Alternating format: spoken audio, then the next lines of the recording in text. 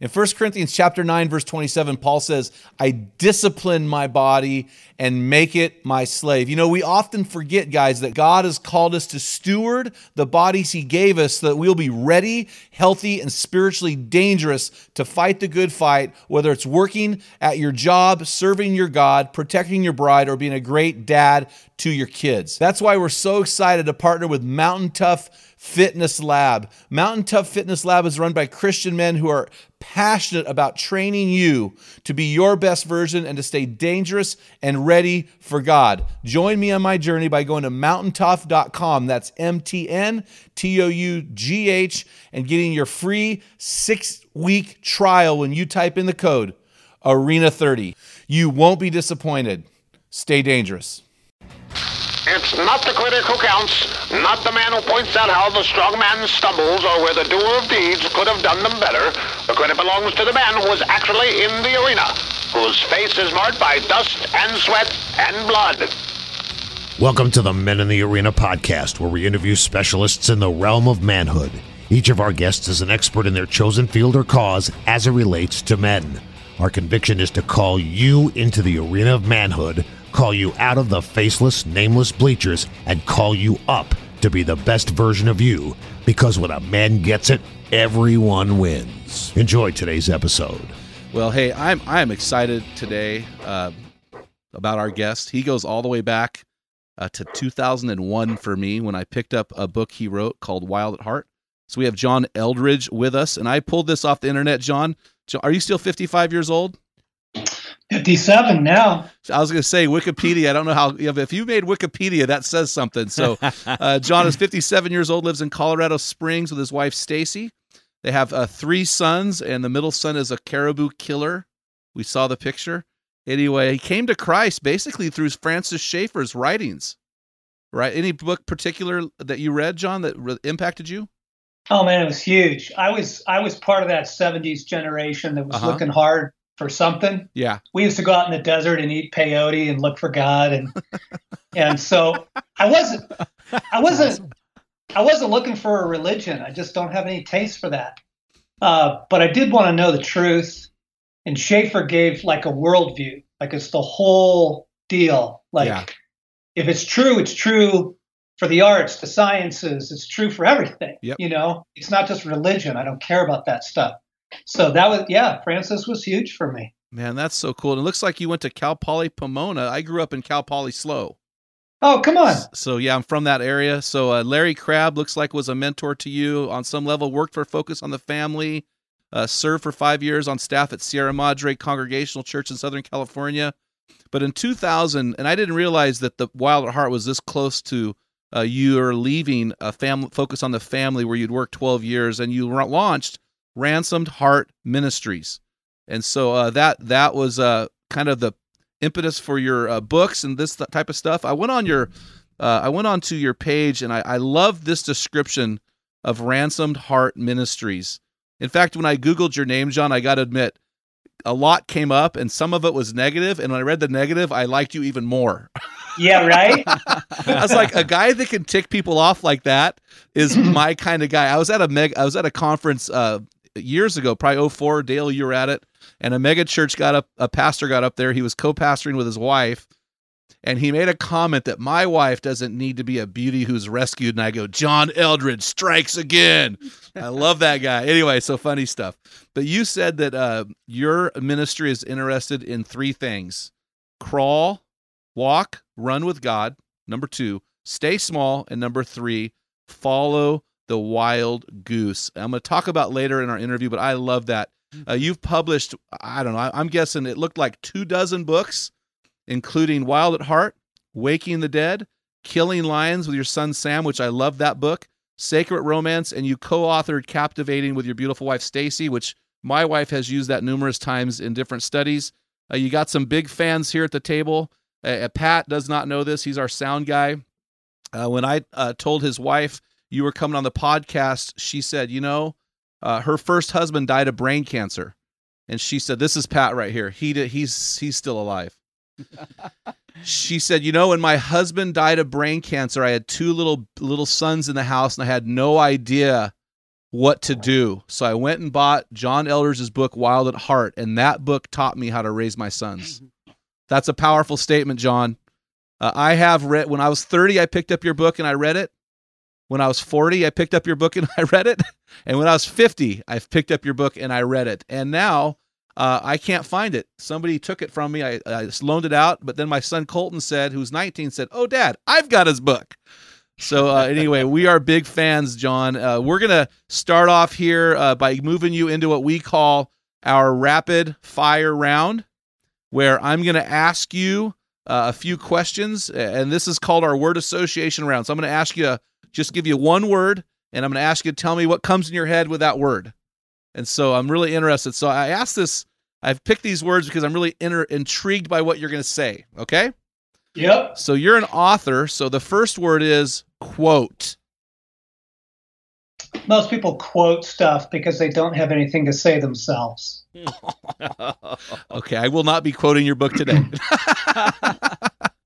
That's awesome. How about this one? Adventure. I crave it. I need it. I think every man does. I think it's like food for the masculine soul. Oh, that is so good. I'm so glad he's on our podcast. Really that is so good. Okay, here's one for you. And this comes from your book that was based on that St. Irenaeus quote. But here's the word: dead. Men. Most guys. It's that great line from Braveheart, right? Every man dies, not every man really lives. Yep. And I don't say that like to shame, because I was that guy. Wow. But most guys are pretty dead inside. They just don't know what to do about that. When did you first come to life, John? There is a rescue story. I grew up in LA. I grew up in an alcoholic home. But I got shipped off. I was kind of a wild kid, got into trouble with the police and that kind of thing. And every summer, my parents would ship me off to my grandfather's cattle ranch in Eastern Oregon. And that was a rescue. Like, that was the beginning of my masculine journey. I didn't even know it, but it ended up being huge for me. And then the next big coming alive was when I started listening to my heart. As a man, I was in a job in Washington, D.C. that was killing me. And I couldn't take it anymore. And I read a quote. I read a quote in a book. Okay, so back to quote. It said, "Don't ask yourself what the world needs. Ask yourself what makes you come alive and go do that. Because what the world needs are men who have come alive." Oh, I've read that somewhere. That was like permission. Yeah. It was permission. I quit my job and left DC and went out to find what was true for me. So wait, I've heard that quote before, John. Who said that, or is that a quote that you wrote in your book? Yeah, I used it somewhere, but it's Howard Thurman. Okay, is the Catholic writer, really good guy. He gets credit for that. Oh, that's awesome. So now all of us are dying right now. Where in Eastern Oregon? Nissa, right outside of Ontario. Oh gosh, that's by Vail out there. That's go nowhere and take a right.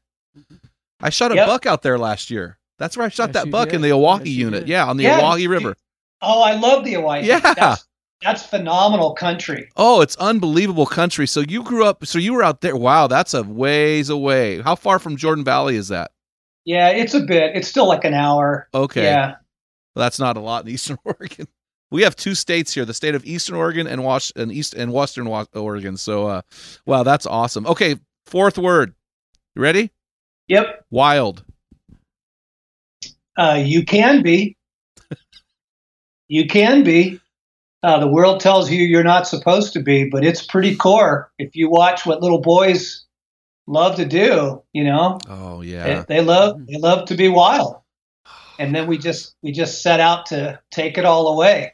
You know what, John? I got to tell you, man, Oh, remember that dongle I lost at the banquet? He's got it. He's holding it right now. There's my dongle. Actually, Anyway, it's in my Well, house. dude, they're I'm holding your dongle. Yeah, I that's don't think we ought wild. to say that on the air. Hey, that's a Yeah. little wild, huh? Oh, anyway, that's funny. We'll have We're to- podcasting through Skype, so he's We'll holding have that to thing. edit that. Yeah, we'll edit that one Jeez. out. Oh my gosh, there's a man law violation. Yeah. We make guys mad over here, John. So you're gonna love us. So, well, you know what's really cool, John? I've read numerous books. I've read Wild at Heart once, Waking the Dead, or Wild at Heart 3 times, Waking the Dead twice. And I'll be honest with you, I was a little bit nervous about having you on, that you would be a massive disappointment because that you would not be the man that your books sound like. Yeah. And I am super excited because you are all that. And so I'm really excited. So here's the next one. Next word, wound. So here's the deal. Every guy's got a wounded heart. Every guy. You just don't get. You live in Normandy, man. This is the Iodrang Valley, and you are shot up. But nobody is talking to guys about what to do with that woundedness. Almost all the messages are just get your act together. Yeah. Right? Just be a better man, and you can't ignore the wound. You got you got a wounded heart. And you can't ignore that because it's shaping a lot of your life right now, especially all your addictions. Wow. Most of what you do is medicate the wound. Wow. And if you can stop medicating the wound, you can get on with your life. So did you first come up with that concept through Bly's book, Iron John, or was that something that you had determined before that book? No, I was a therapist in a private practice for a number of years, and just listening to guys' stories. Yeah. Like every single guy. It doesn't matter why he came in. He comes in for his marriage, or he comes in for his sexual addiction, or he comes in because he's lost or whatever. Every single guy came back to a wound in his heart, and most of the time it's the father wound. And so I just began to write and talk about that because it seemed pretty universal. Yeah, and Bly mentioned that in his book as well. I did, and I know you referred back to Iron John. I just didn't know if there was a correlation between that book and your discovery of the wound. So, okay, last word. We're going to get into some of our questions. I've got questions I just have to hear the answers. But here's the last word: captivating. So every little girl has one question that she's asking, and every little boy has one question, and they're very different. A little guy wants to know, do I have what it takes? Yep. And so, he wants to ride his bike with no hands. He wants to see if he can hit the ball out of the park. He wants to do double black diamonds. Whatever it is, he wants to know, do I have what it takes? The little girl is asking, am I captivating? Like, do I have a beauty that I can offer the world? And it's not about being Barbie, and it's not about that. But a woman really wants to know, does anybody see me? Do you see me? And do you like what you see? And most of the gals, that get wounded, her wound is in that place. Wow. So you and Stacy have been married how long? 37 years. Do you still have to affirm that she is good enough, that she is captivating, or has she dealt with that? I'm asking more for my wife. We've just celebrated 25 years of marriage. Yeah. And she has a shirt that she wears often and says, just feed me tacos and tell me I'm pretty. so last night I actually made her tacos because she was depressed and told her she was pretty. But how does that carry through life? I mean, you're ahead of me in this. Talk me through this. Yeah, David Wilcox has a great song that guys should look up on YouTube. It's called "Breaking the Cup," and he just talks about in our relationships, everybody's got a break in their cup, and particularly women, guys, they have a leaky cup, and it doesn't matter that you told them that you loved them last week. You got to tell her again today. Ooh. And you got to tell her tomorrow, and you got to tell her the next day. So, yes, I think that there's pretty core there are core moments in a woman's life where she really comes to understand that she's loved. Mm-hmm. But she also has a leaky cup, and you got to tell her, you're beautiful. I love you. I'm here for you. I'm not going anywhere. Pretty much, if not every day, pretty much every week. Now, is that part of, I'm going back to your book, Wild at Heart here, but is that part of rescuing your beauty, or is there more? Describe what you meant by rescuing your beauty. So, you got to have a framework of war. If you don't have a framework of war, you won't understand most of your life. Mm-hmm. The world is at war. And it doesn't take a lot. Like 2 million kids are trafficked into the sex trade every year. I mean, That's wicked stuff, right? And the number of guys that get taken out through meth and heroin. I mean, 16-year-old kid down the street. Yeah. Good kid from a good home got totally taken out by heroin. We're at war, guys. Yeah, for sure. We're at war. And you got to understand, your wife or the girl you're dating or the one you're pursuing, she has been assaulted in the war. The number of women who've been sexually abused is just insane. Mm-hmm. And so she's kind of locked down. And to fight for her, to pursue her heart, is really going to test you as a man. Because the thing is, like, here's the trick. Most guys think that the woman is the fountain of life, right? This is the whole porn. This is the whole porn thing. Yeah. Like, she looks like life. And then you get into the relationship and you realize, holy cow, not only is she not the fountain of life, she's a bottomless well. Yeah. Like, no matter what I pour in there, it's not enough. Yeah. Okay, well, this is where a man is really tested. Will you keep offering? Will you keep loving despite how it's going? Like, it just changes the whole way you approach the thing. Yeah, you got to tell her she's beautiful. Yeah, you got to tell her you care. That's part of what it means to fight for her. Yeah. Yeah. That's so good. I mean, my wife is a very strong woman, but in closed doors, she becomes a bottomless well. It's like when we get inside closed doors, that strength that she puts forth, that facade comes down, and it's just like, that is so good, man. I appreciate that. So my rescue in her is through pouring down to that well. Yeah, it really is. And being kind to her brokenness. Ooh. Like, every woman's broken. Every woman's broken, right? Because she's got a broken story.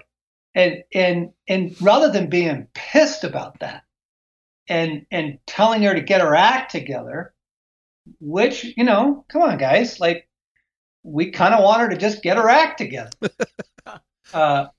It would just make our life go so much easier if she would just get her act together. But instead of being, ticked at her brokenness, if we can just begin to offer kindness there, I have never met a tough girl that actually wasn't really broken inside. Absolutely. That's so good, man. So rescuing, your words have been misconstrued to some level, because some people think that rescuing your beauty means she needs you to hold the door, or she needs you to do these things, which I do for my wife, but it's an act of honor. She's fully capable of walking on the street side. She's fully capable of walking through the door first. She's fully capable of opening her own car door and getting inside the car. But I do that to honor her. But you're saying rescuing her is a much deeper thing. Well, and again, it's not to say she's incapable. The whole rescue the beauty thing has ticked a lot of women off, because it's like, whoa, I'm fine. I don't need some man to come do that. It's not a belittling thing. When you love someone, you have to fight for them. Yep. And you're going to find that's true for your kids. Oh man, are you going to have to fight for them? And it may be fighting for their education. It may be fighting for their self-worth. It may be fighting, the drug culture out of their life. There's a lot of fights you're going to be in for your kids. Well, the same thing's true for your wife. And it doesn't belittle her. It doesn't mean she's incompetent. It just means that God made men warriors on behalf of others, right? Yeah. And so who are you fighting for? Who are you fighting for? It's a pretty good question to ask yourself. Well, we live in a world where women's defenses are already up, right? They sense any kind of I'm weaker than you. And my thing is, hey, be as strong as you need to be, but you're different than me. We are different. And so, well, I have a question for you, John. You mentioned your sons. So I have 3 sons. They are 23, 21, and 19. So I have a college graduate, a college senior, and a college freshman who's the starting punter at our local college here. Right on. Sidebar, bragging parent. And now you have 3 sons. Yep. And how old are your sons? 28, 26, 24. We should do lunch sometime. Anyway, Yeah, so talk to me about this. How do we fight for, because I have found something interesting, and maybe I'm an oddity here or some kind of anomaly, but I find myself fighting for my sons more now than when they were teenagers. Can you talk me through that? Is that a false statement, or are you finding that as well? No, this is the book on parenting that needs to get written. That fighting for your young adult children will actually be one of the biggest fights of your life. Yeah. Because the stakes get higher. You know, when you're back in the Lego days, and I loved the Lego days, man, those are awesome times. It's wrestling matches, and it's ice cream, and it's, you know, Buzz Lightyear, and it's Legos, right? Yeah. But when they're older, their choices begin to have massive consequences. Yep. Yeah. Right? Yeah. I mean, they live in it. They can totally tank their life. And so I'm with you. I am fighting more for my sons now. And it like they need a dad now as much as ever. They need a father, right? And the questions are bigger because now they're in marriages of their own. And they're like, whoa, Dad, what do I do? You know, and they're in money, and money's tight, and they're in work, and work is hard. And what we're really talking about is the opportunity to father never goes away. True. It never goes away. Yep. Gosh, that is so good. Yeah, it's tough because in the church, that 20-something crowd is kind of neglected, and in life, these young men are struggling to get traction. Right? They came out of college, they've got a ton of debt. They're trying to find a job. They're having a problem getting traction, but they've got this debt to pay off. They may or may not be in a dating relationship. They may or not be married, but there's this traction thing, and that can be extremely disheartening for a young man when he's not able to get traction after 4 years of an investment. And so I'm personalizing the battle a little bit here. Dude, it's more serious than that. Suicide is the second leading cause of death of young men in their 20s in the U.S., and it's the first leading cause of death for young men in their 20s in the U.K. Wow. Like, we are talking a serious war for these young men. Yeah. And they stepped into the world after 2008 and the economic collapse. The average job pays less. The work is harder to find. The millennial men, they need a hand. They need some fathering. Man, that's encouraging. That just draws me into deeper into the fray here. So, well, I'm going to jump into your book, Wild at Heart, and I think this question is going to segue into what we've been talking about. Your subtitle of that book is Discovering the Secrets of a Man's Soul. So, what does that mean? What is the secret? Well, okay, so first off, that you have one. Yeah. Right? Like most guys, the big epiphany is you have an internal world. Yeah. And your internal world is more important than your external world. And most guys are just working really hard to fix the external.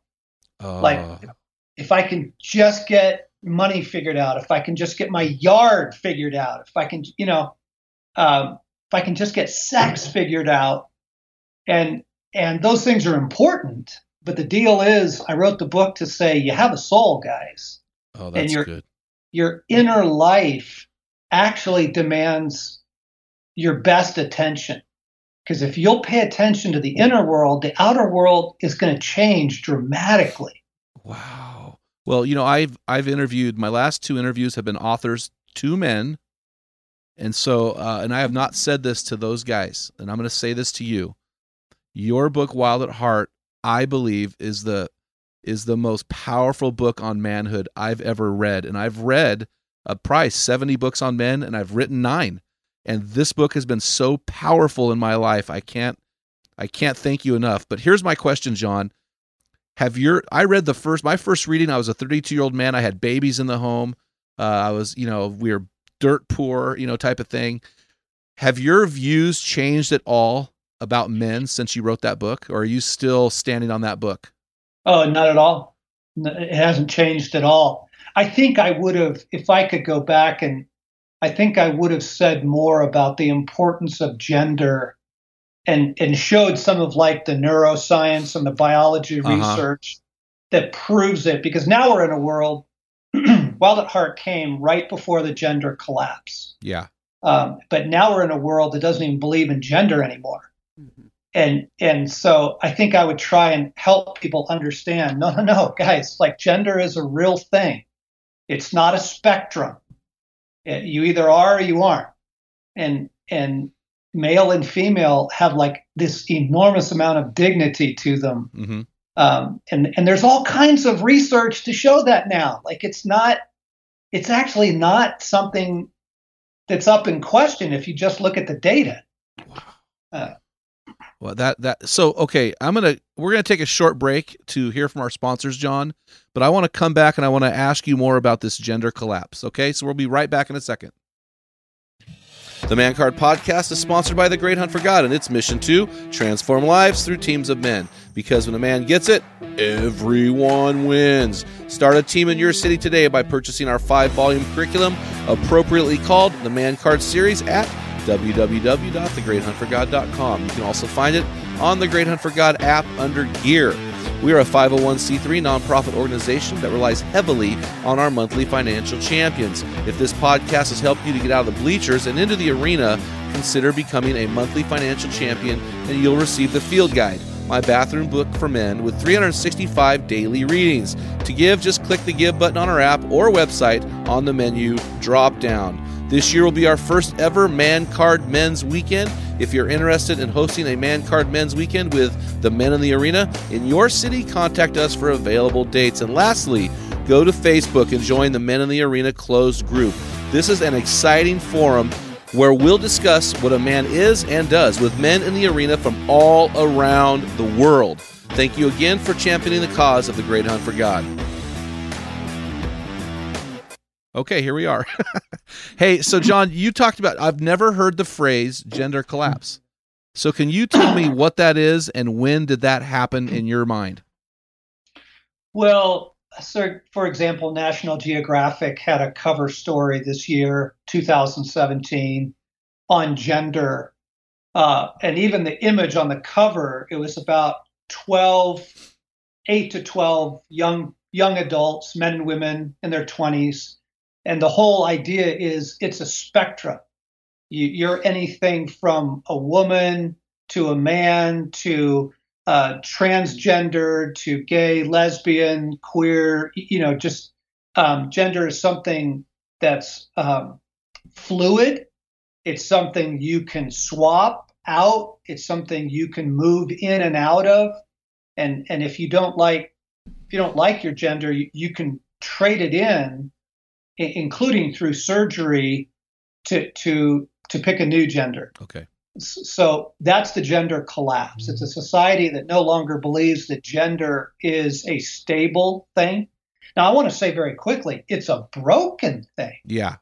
Gender, men and women are deeply broken. Human beings are broken, but that doesn't mean gender itself is a fluid, abstract.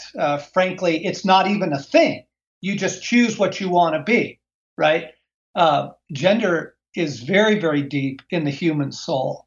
And the deepest brokenness that people experience is at the level of gender. And this, guys, we are, when you have a culture that is confused about gender, you have a culture in its final stages of collapse. Whoa. Yeah, you're hitting the nail on the head here, man. Well, this is going to bring me to a topic that I think you've got some opinions about, the church. So your book is a Christian book. You're a Christian author. Your book highly affected my life. But have you seen, we've got this gender collapse occurring. The church is wrestling with how to handle it. Have you seen your writings? Have you seen the church change in its attitude towards men and gender since you wrote Wild at Heart? Oh, big time. And there's two things going on. One's very, very positive, and one is very, very troubling. The positive thing is what you guys are doing. I mean, there is all kinds of great stuff going on for guys now. Yeah. Like this podcast, right? Like good things are happening. Guys are getting together with guys. They're sorting it out. They're talking about their life. What does it mean to be a man? And they're really making some progress, right? Yeah. So I wanted to say that, like, there's some really good news. So the problem is, if you just go into any big church and watch the male worship leaders. Oh, don't get me started. Want a sloppy wet kiss while I'm at it? It's the skinny jeans. It's the effeminate, and that's that millennial generation that's really confused about gender. Yes. Yes. Within the church. And the problem is, this goes way back, because basically what we did is we emasculated Jesus. And we made Jesus, he's a girly boy. Yeah. Right? Yep. We made Jesus into a girly boy. Jello Jesus. And then guys come into that environment and they're like, really? Like, this is who I'm supposed to follow? I'm out. I'm not interested. Exactly. Yeah. I'm following this girly boy, this blonde-haired, blue-eyed, skinny guy who's a wimpy guy. Yeah. Yeah. Wow. That's so. But he named his two best buddies The Rock and the Sons of Thunder. I mean, this guy was he was the man of men. And I mean, man, you're hitting the nail on the head. That just speaks to our. Here's the other problem, John, is that we turn the heat up in the churches. Hey, turn the heat down for the men. We turn the lights up. Turn the lights down. Get the flowers off the thing. Throw some junipers on there with some pine trees. Let the men smell with their senses the church. Sing masculine lyrics and get rid of songs that say your fragrance is intoxicating in our secret place. We're talking David Murrow stuff here. Let's make church a place where men can experience the true biblical Jesus. And so, that's so good, man. I'm hoping that we're going to move back towards that. It feels like there's been a gap since the Promise Keeper days, and guys like you have come in with your writings and you've helped fill in that gap, but it seems like something needs to happen in the church. I mean, well, the problem is that you have this gender collapse going on in the culture, and the culture continues to deeply shape the church. Yeah, and I'm afraid that, and I've said this multiple times, that the mega church and its strategy and its lack of desire to even budget dollars to help men has really, and they're targeting women and children, has really hurt. Because these huge mega churches, and they don't target the men, and they create an atmosphere in the setting that men are repulsed by, in my opinion. But maybe that's just my opinion. So my opinion. Yeah, and there's some good news. There are some churches that are taking that super seriously, and the key thing is this: the male leadership in the church need to be men. Yes. Not just very nice guys. Yes. And if you have real men in leadership, guys will come. Yeah, I agree. That won't be a problem. Guys will come. That is so good, man. So, hey, I'm going to go back to this book, Wild at Heart. You're probably going, man, that book's 20 years old. They're interviewing about Wild at Heart. But this book has been, like I said, it is the #1 classic for men. And I just have to get our men on this book. So I don't care how old the book is. It's relevant for today. We deal with men we call it the stress bubble. So 25 to 55, raising kids, getting a gun, getting a gun. Hopefully getting it done, serving in their community. And so these guys need to hear this stuff. And you call these, I think I'm right in saying, these are the 3 core passions of men. And can you tell us how you got to those 3 core passions. And the guys listening, if they don't know, they're an adventure to live, a beauty to rescue, and a battle to fight. I don't know if I have it in the right order. I think it's flipped around a little bit, but those 3 core passions, how did you arrive at those 3? Was there a close fourth that we didn't hear about? No, just look at the movies men love. Look at the video games they play. Yeah. Right? Because that just tells you like what stirs men's hearts, what gets their attention. Look at commercials for men. Like it's really basic stuff, guys. You just watched the latest, I was watching the World Series and the ads for the new Call of Duty video game. You know, every man, there it is. It's battle. It's like, I want to be strong. I want to be powerful. I want to make a difference. I want to feel like my life has impact. I want to feel like I have a strength. Yeah. Right. That's what all that means around battle and adventure. Like, where do guys spend their money?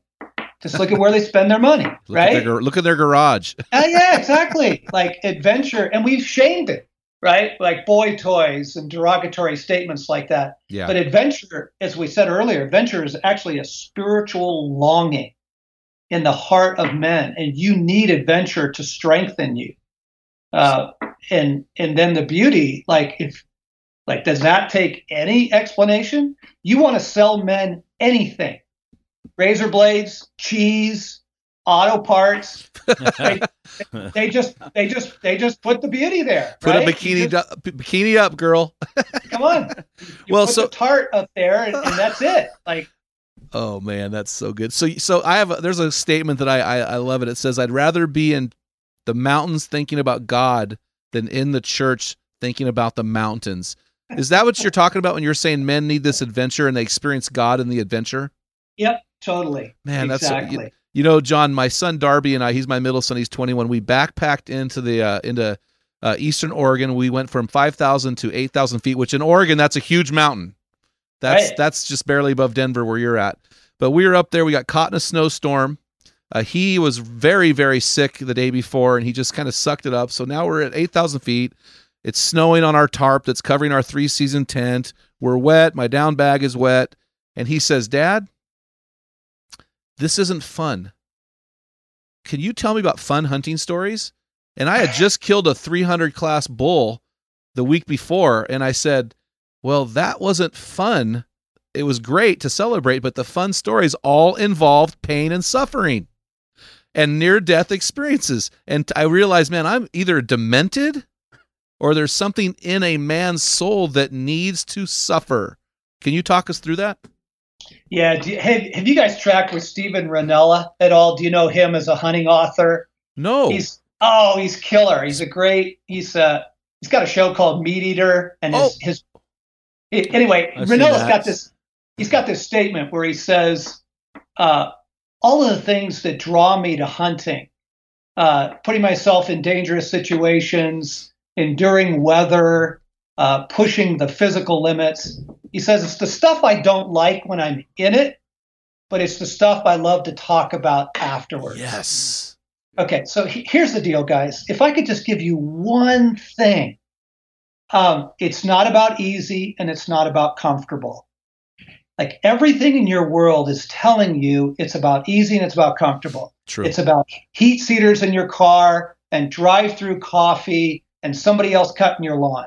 You know, but the thing is the masculine soul dies when it's easy and comfortable. So good. Men come alive when things go sideways. And you get guys together, you ask them, "Hey, tell me about some of the best times in your life."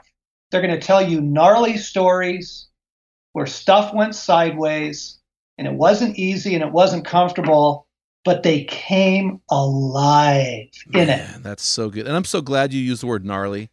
Finally, somebody else uses the word gnarly. I thought it was pretty rad. Finally, stoked and gnarly. What's going on with this world? Hey, what's Steve's last name? Can you spell it for me? Rinella, Rinella. Steven Rinella. Great show, and he's got some killer books out.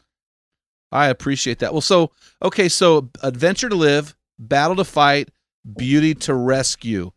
If you were to choose one for you personally, John, what would it be?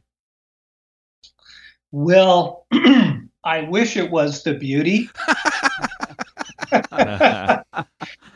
But the thing is, it's just not true. Like, a man needs a bigger story than a woman. Yeah. She's just not a big enough story. And when you make the woman the big story, she ends up hating you for it. Agreed. And so I would say battle. I'd say battle. I'm a warrior. I'm designed that way. I'm not happy if I'm not in the fight. And I want to help other guys recover the warrior in them. Would you say that the battle, a synonym would be purpose or mission? Is that what you mean? Yeah, mission with sacrifice. Oh, that's good. Purpose that requires courage. Because you can have a mission, but it's still about easy and it's about comfortable. Yeah. Right? It's when the mission gets costly. Oh. It's when you bleed. Now you're in the battle. Yeah. I actually trying to get a hold of Sergeant Malarkey, who was from Band of Brothers, D-Day. He lives in Salem, Oregon. He's from Astoria. And I went to get him on my podcast, and he passed away at 96 years old. But that's the stuff you're talking about. Yep. You're talking about man, that is so good, man. So, okay, so I'm gonna, you already kind of convinced me on this, but when I read your book at 30, now talk me through this. I went through Battle to Fight, Beauty to Rescue, Adventure to Live. You start off the book with a chapter on elk hunting. I'm like freaking pumped. And then I got to page 60. The Wound. And I'll be honest with you. I'm just being real honest, okay? As a 30-year-old man, I struggled with that chapter. Totally. As a 40-year-old man, I began to understand it. As a 50-year-old man, I've embraced it because I had an experience the day before I killed that big bull. I knew something was wrong with me, that God was wanting to reveal something in me. I couldn't figure out what it was. I was just struggling internally, not with any abnormal sins or anything. And I through the counsel of a friend, I realized that somewhere way back in my past, not blaming my father, great dad, but I did incur a wound that has led me to seek the affirmation of others and the validation of others that manifests itself through competition, being cynical, comparing myself to others, basically being a very judgmental guy because I needed to have others validate me.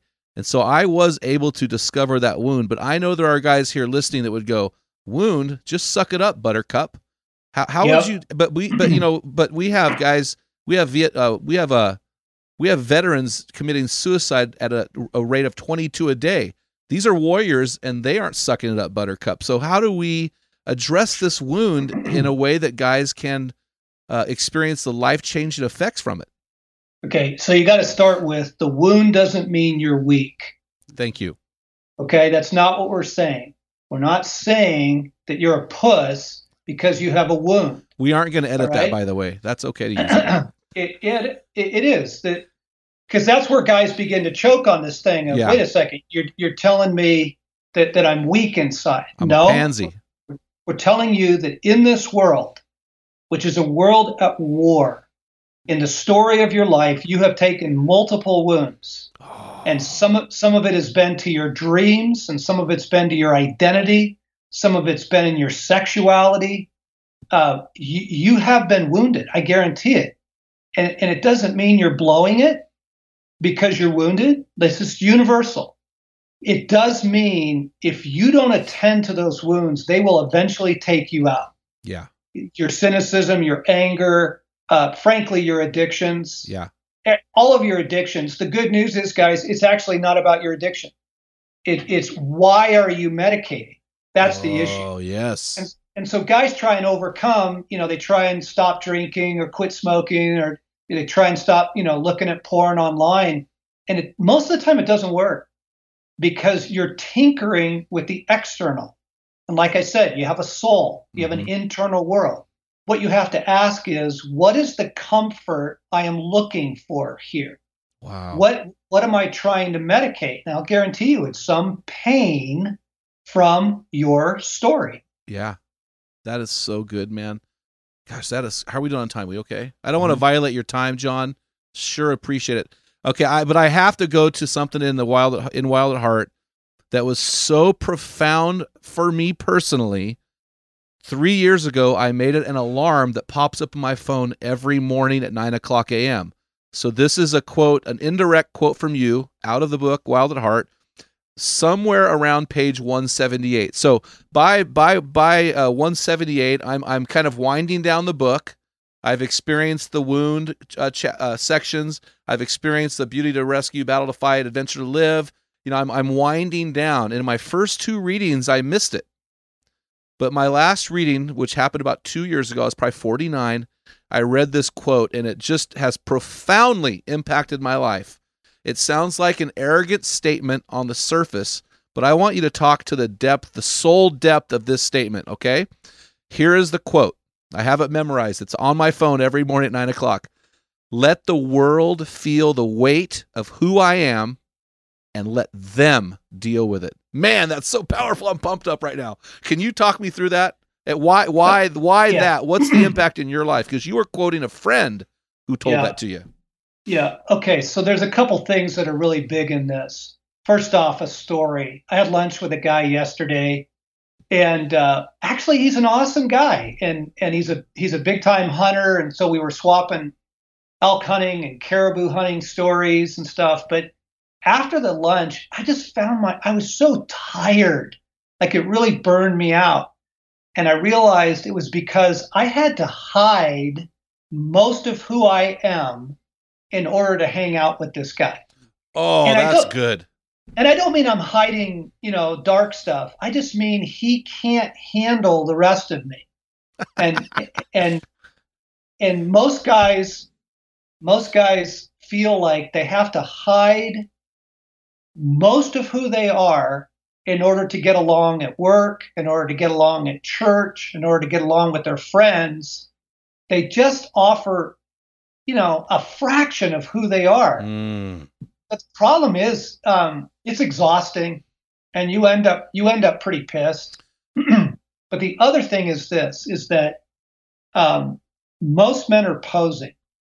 They're BSing their way through life. They're putting on a front, a false self to the world. Everything's great. I'm killing it. I'm funny. I'm smart. Whatever. I'm successful. I'm strong. I'm athletic. You pick the pose. You pick the fig leaf. The poser is not going to be rewarding. You're not going to be satisfied with that because you're living out a false self. You're faking it through life. And so the idea of letting people feel the weight of who you are involves first, you got to drop the poser. And it's going to feel like suicide. It's going to feel like a massive jump to stop the poser. You don't have to be funny all the time. You don't have to be in control all the time, whatever your deal is, okay? The more you begin to stop posing, and the more you begin to be the true self, you are actually going to taste a strength coming out of you that is going to be so satisfying, you're just going to want more of it. And what's happening is you are becoming true. You're becoming true. And the more you allow yourself to be true, not faking it, not hiding, there's a weightiness to your life that some people are going to be drawn to and others are going to be frightened by, and you just got to let that be. And that's okay. That's okay. Yeah. Oh man, that's so powerful. The fear of exposure. You said the fig leaf. I'm thinking about Adam in the garden. Man, I'm not hung enough, or shrinkage. We kind of live our lives walking around going, whoa, do I got what it takes to be exposed in public? I'm talking figuratively, of course, but I think there's a real fear that men have of, will you like me? Am I good enough? What'd you say earlier? Do I have what it takes? Do I have what it takes? It just goes back to that, doesn't it, John? Yep, it totally does. So here's a thought I had when I as I'm processing this. When I give people a fraction of the weight that makes up Jim Ramos, I'm not only robbing them of my best version, But aren't I also saying to God, you screwed this up, God? Because you're saying I don't trust you. oh, that hurt. I don't trust you because this is going to make my marriage tough. This is going to make my work tough if I start being who I actually am. And I don't mean being a dick, guys. I mean that you are being true. It's going to make things messy for a while. And you're either going to say, I trust you, Father, that you're going to be there for me, or you're saying, I don't trust you, and so I'm going to fake it. Yeah. So fake it till you make it. That's a crock of crap. It's horrible advice. Absolutely right. I love that, man. And that's, the hard part, John. So I've just come out of I've had this epiphany experience the day before this elk hunt. I actually was going to leave the hunt, and my buddy said, no, stay. God's going to bless you now. And he did. But the hard part is after 51 years of life and on a level, to use your term, faking it, now I have engaged a whole new battle in my life of being that best version and surrendering and trusting the God who will validate and who will affirm, and then building that into a lifestyle of rhythm, the rhythm of doing that, where I've had 51 years of bondage in trying to be that guy who won the pissing contest in the redneck circle. You know what I'm talking about? Yep. So, man, that is well, good. The cool thing is now your life's exciting again. Yeah. Yeah. You're not going to be bored. No, that's absolutely true. And then you'll figure out who the people are that are in your life that will stay there. And the other thing too is when you step into your best version now, and people feel the whole weight of who you are, they are benefactors of that in a way that they were only a fraction of a benefactor before. Exactly. Gosh, that's exactly. So good. That's so good. So, hey, do you guys have any questions you want to ask or anything? I've kind of ignored these guys, but do you guys have anything you want to talk to John about or ask him? I want to go hunting with John. Do you? A big kitty or something. Oh, big great. kitty. Oh my gosh. Pat, do you have anything you want to add? You've been sending me little notes the whole summer. I'd like the speaking into the fear of exposure was one thing that I thought would be good. But yeah. Thank All you. right. Well, hey, John, appreciate it, man. Thanks so much for coming on our podcast. We are just so pumped, and I'd love to get you back on and talk about Waking the Dead, because that book, I read that book the 2 days before I announced my resignation from the church, and that we were launching the Great Hunt for God full-time, becoming full-time nonprofit organization missionaries. And so the fear there, and that book greatly impacted me. And actually, I was in a coffee shop in Sisters, Oregon, and I read a quote on a coffee cup that said, "The glory of God is man fully alive." And then I read your book, and I went, holy crap, this is awesome. So God has used you in my life, man, and I just want to let you know that, and thank you so much. And so, men, you've been listening to the Man Card Podcast, helping us transform the lives of men and those they love as easy as 1, 2, 3. Uno, listen to the podcast. 2, share it with your friends. Trace, write a positive review. If you give us your input, guys, about topics or guys you'd want to hear from, we would love to hear that. Remember, this is No Kneel November. So if you're a vet, we want to set you up with a free download of the Bathroom Book for Men. If you want the hard copy, guys, just let me know and send me $10. We'll mail that to your door, and I'll even have Dale autograph it for you. Yeah. So, oh yeah, baby. Hey, guys, get in the arena. Grind it out. Let this world feel the full weight of who you are. Get muddy, get sweaty. At the end of the day, guys, be a man. What type of dad are you? Guys, in my 35 years of ministry, I've noticed that guys basically fall into 2 categories. And in those categories, there are 4 types of dad, or 4 phases that you pass through as a dad. We just dropped an amazing quiz to help you discover what type of dad you are. Find out what type of father you are and get our custom resources fit to meet the needs and the questions you are asking. Head on over to menarena.org. Join 20,000 men from around the world and find out the type of dad you are.